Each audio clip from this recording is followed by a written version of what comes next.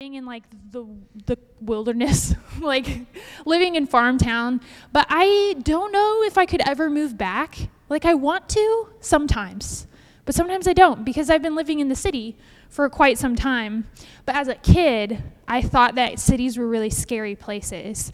You know, places where you could get snatched off the sidewalk and like shoved into somebody's van, or places where it's hard to find like grass and trees. There's like so much concrete and gum on the ground.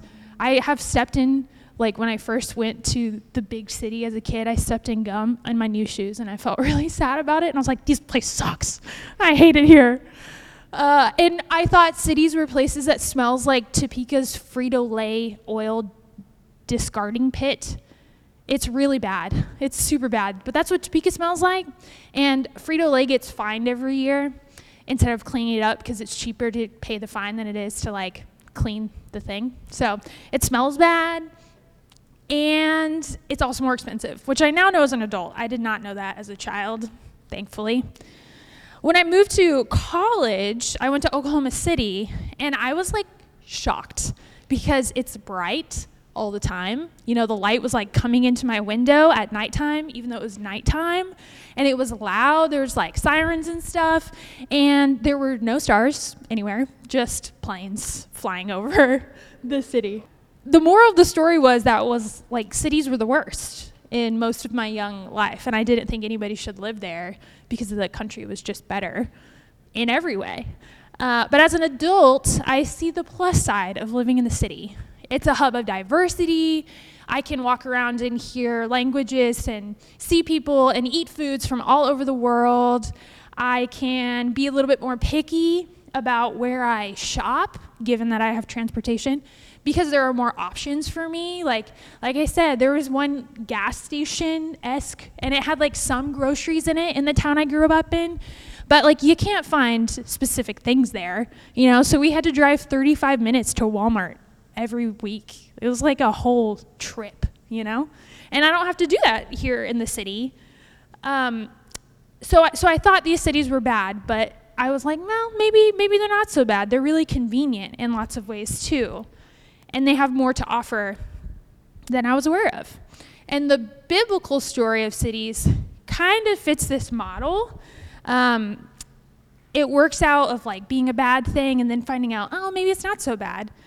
And so the first mention we have of a home for humans is, of course, the Garden of Eden. The Garden of Eden doesn't use city language because it's not quite a city. It's a garden, you know? But that is where God first says, this is a home where humans are going to live and dwell and do their eating and their sleeping and their living together. And this is my intention, is the garden city. That's my intention. But we screwed up, as we all know. In a few short chapters, we ruin the idea of what God's garden city, God's garden home looks like. So it's important to note here that language of a city is not actually used until we leave the Garden of Eden. So the language about what a city is doesn't exist throughout the creation narrative. It's only after humanity's kicked out of the garden that we start talking about cities, because we start building walls. And in Scripture, the word for city is just a fortified town. So we think of cities as like Nashville. It's huge. We have millions of people. That would not have been a thing for people then. It took us like 10,000 years to get to 1 billion people on the planet, and now we're like at 8, which is shocking. So it just would have been a town, some houses living together with a wall around it, a fortified wall. And the garden, of course, didn't have a wall. It did have a bouncer, but it did not have a wall. So we don't get that language until after we have left Eden, because in Eden, you didn't need to protect yourself. You didn't need to protect yourself from other people or hoard your own resources and protect those from people. The creation of city walls is a symptom of our untrustworthy relationships with other human beings that happens after we've left, after we were banished from the garden. So cities protect us from people who aren't like us in Scripture. And cities are always introduced and talked about in a really negative way. So this is not God's intention, right? To leave the Garden of Eden and be a part of this fortified wall that protects you from other people. That wasn't how God intended it at all. So we had, a while ago, I talked about snakes. It was like a long time ago, I guess. It was a while. We talked about snakes. It's still one of my favorite subjects to talk about. But we talked about how Cain is the seed of the serpent, right? Like when the fall happens, Cain decides to like Abel and becomes the embodiment of the seed of the serpent. And his brother Seth becomes the embodiment of humanity. And they're kind of like always pitted against each other. And so out of the two lineages, the line of Cain and the line of Seth, we see that one produces evil and destruction and the other one produces righteousness. So Cain in Genesis chapter 4 kind of creates his own city, right? He like killed Abel. He runs away, is freaked out because people are going to kill him. And God says, oh, but I will avenge your death if somebody kills you. And if I were Cain, I'd be like, you're not going to just prevent them from killing me? You're just going to like avenge my death? Like, I still die. So he builds up this city, a big city with walls. He fortifies these walls to protect himself from whomever might come to kill him, because he has killed other people. And so lots of bad stuff happens there, and all of that work that Cain does leads up to Noah and the flood. So all the unrighteous people who are not worthy of being saved comes out of the city that Cain births by killing Abel and running away. But like cities aren't all bad. The city that Cain, created for self-preservation purposes, that's also where music is invented, and animal husbandry and metalworking. So in that little passage that you're reading in chapter 4, it's kind of confusing because you're looking at the city that Cain creates, and then also there's this tidbit of like, and this son created lyre playing, and this one created pipes and ironwork, and this one like raised sheep. And you're like, okay, that's weird. But truly, it's an example for us to say, okay, cities aren't all bad, but left to their own devices, they are bad. Because Cain gave into this monster of sin when he killed Abel, and it made him run in fear, and it made him build a wall to protect himself.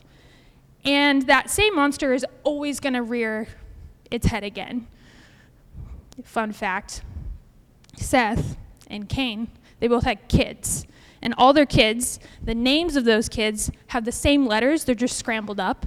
And so actually they both have a kid named Lamech, which is confusing because one of them is a really bad guy and the other one is not.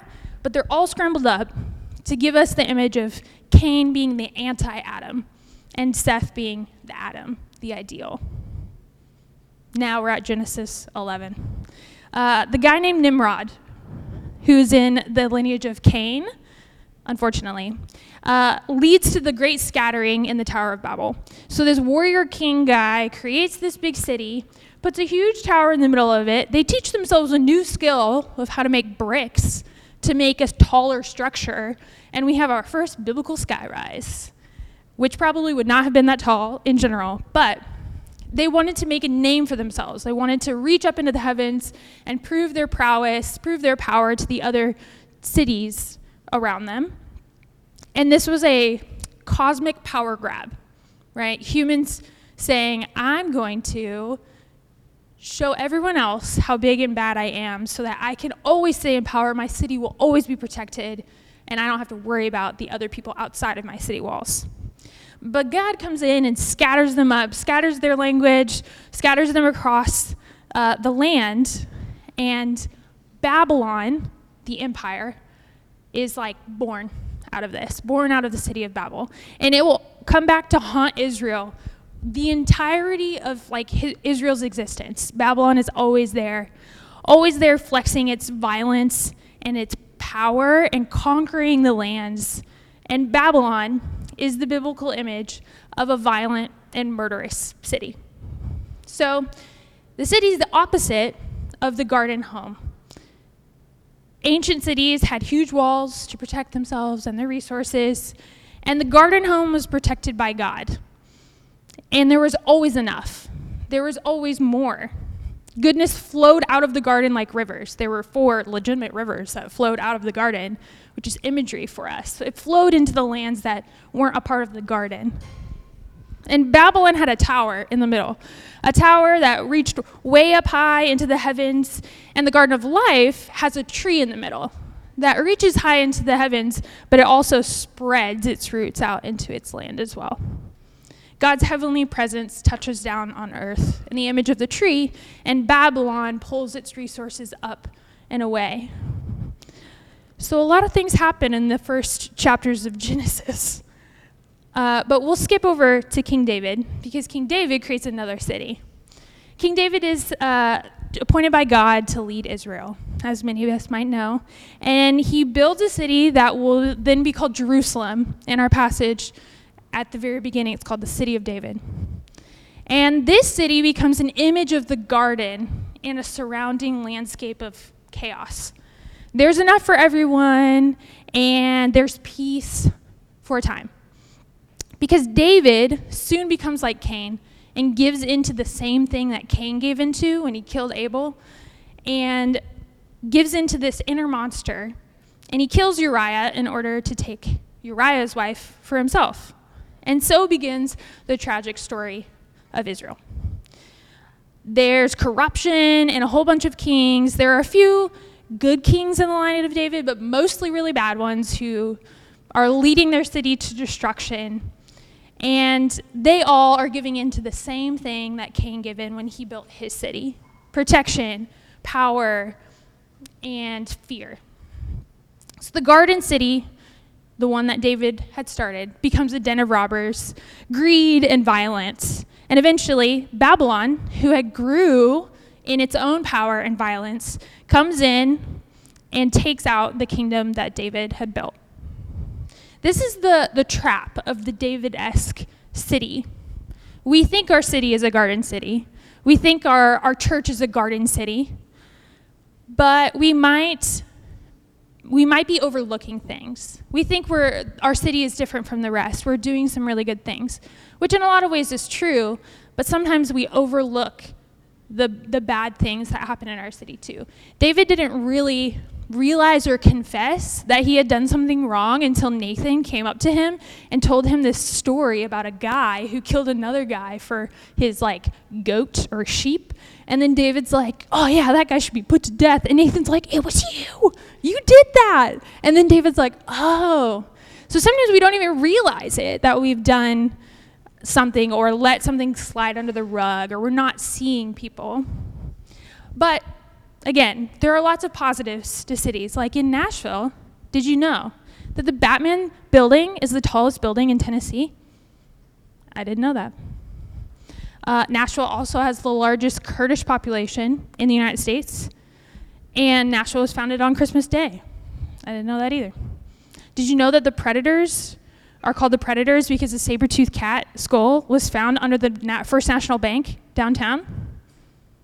Nope. That's really cool, right? Did you know that over 140 languages are spoken in Metro Nashville schools, and 30% of kids don't speak English in their home of origin? That's really cool. But there are a lot of other stats that are not as fun to look at.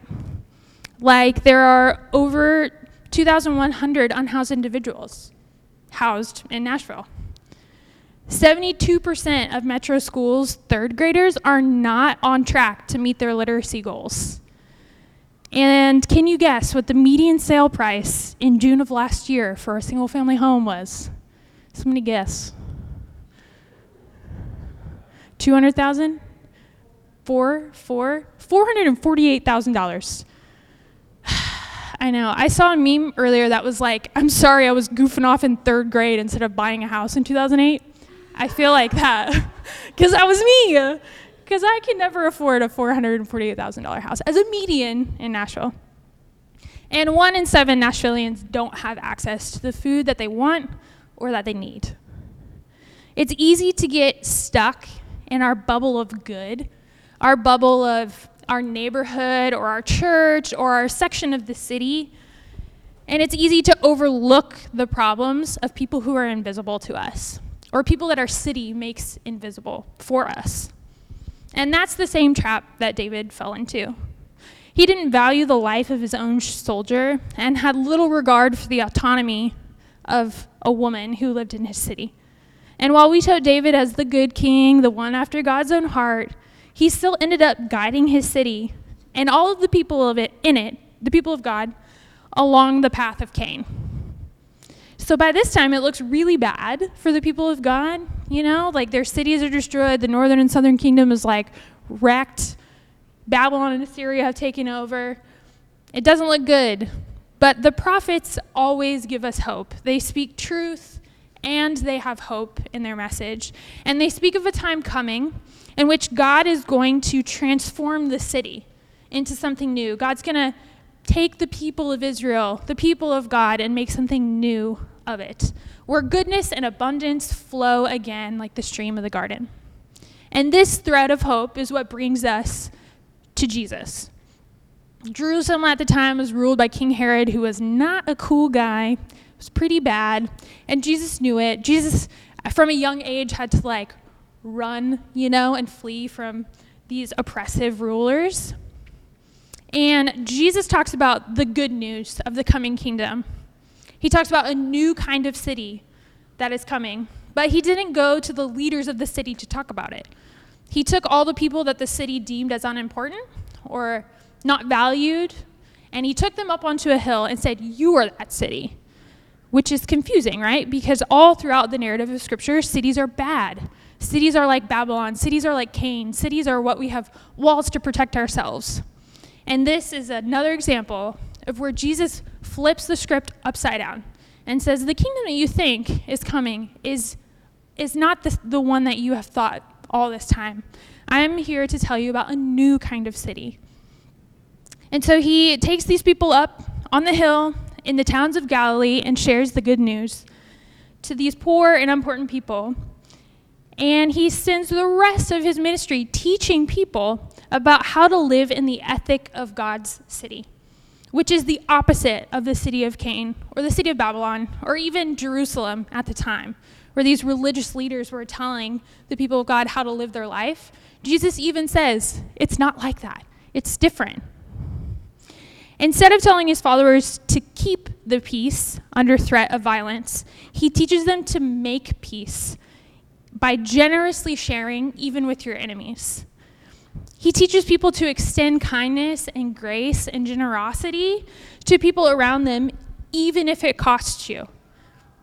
This is the ethic of God's city. This is the ethic of a garden city. And so Jesus calls out Jerusalem. I love it when Jesus calls out people. It's the best. And the religious leaders are really not happy that Jesus said that Jerusalem was corrupt and headed for destruction. So, with their feathers ruffled, they keep the peace by ordering him to be executed. This looks like the city will never be redeemed, ever. Because we can't overcome the legacy that Cain left us. The city always does something bad. In Cain's city, you don't become a king by letting your enemy kill you. But Jesus was stronger than death and rested in the life-giving power of God to raise him from the dead. And it's with the resurrection and the ascension of Jesus and the gift of the Holy Spirit and a personal relationship with God that we are empowered to create pockets of garden city in our spaces.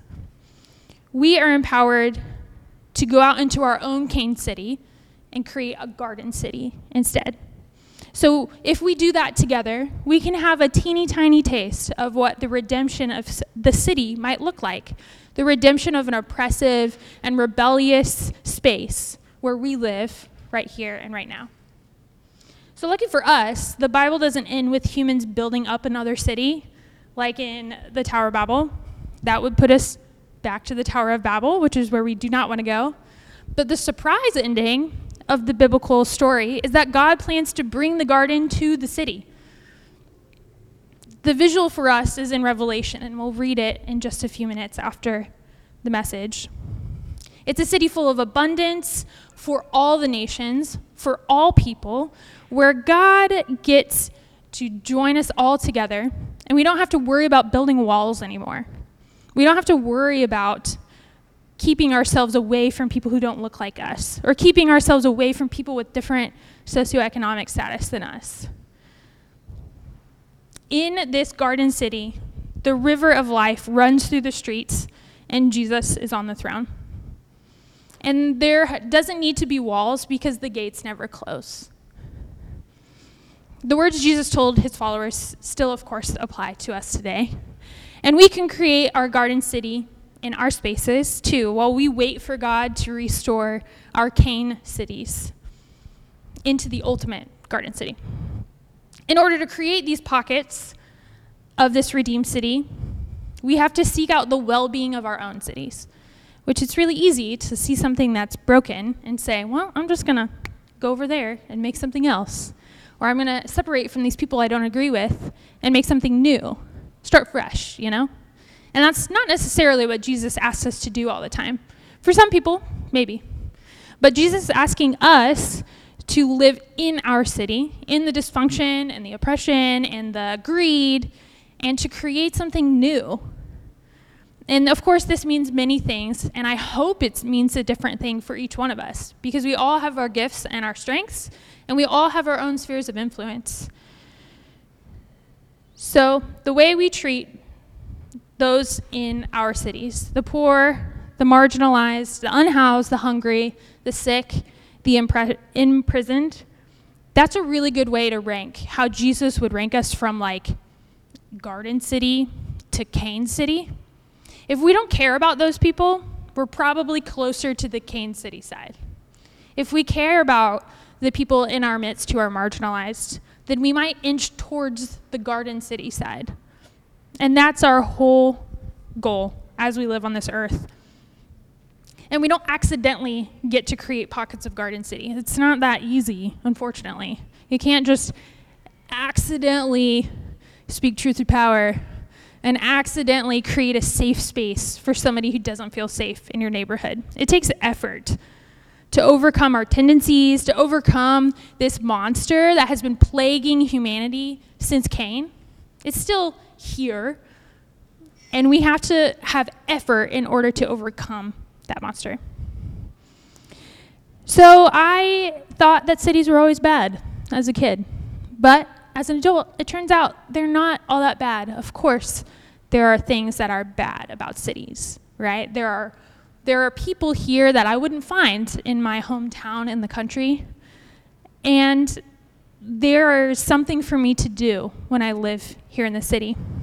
So cities are where the image of God is centralized. In Nashville, we have 700,000 image bearers of God. I want to say that one more time. In Nashville, we have 700,000 image bearers of God. Cities are where life happens for millions of people. And just like we get to experience God and be made whole in the wilderness, we can do that in the city too. All of us working together to make the Garden City a reality for us today, as we wait in anticipation for God to finish the work that God started ever since humanity took our first steps outside of Eden. Revelation 21, 1 through 5. This is the image for us of the Garden City come into the Cain City. Then I saw a new heaven and a new earth. For the first heaven and the first earth have passed away, and the sea was no more. And I saw the holy city, a new Jerusalem, coming down out of heaven from God, prepared as a bride adorned for her husband. And I heard a loud voice from the throne saying, "See, the home of God is among mortals. He will dwell with them, and they will be his peoples. And God himself will be with them and their God. He will wipe every tear from their eyes. Death will be no more. Mourning and crying and pain will be no more, for the first things have passed away." And the one who was seated on the throne said, "See, I am making all things new." Also he said, "Write this, for these words are trustworthy and true." This is the word of God. Thanks be to God.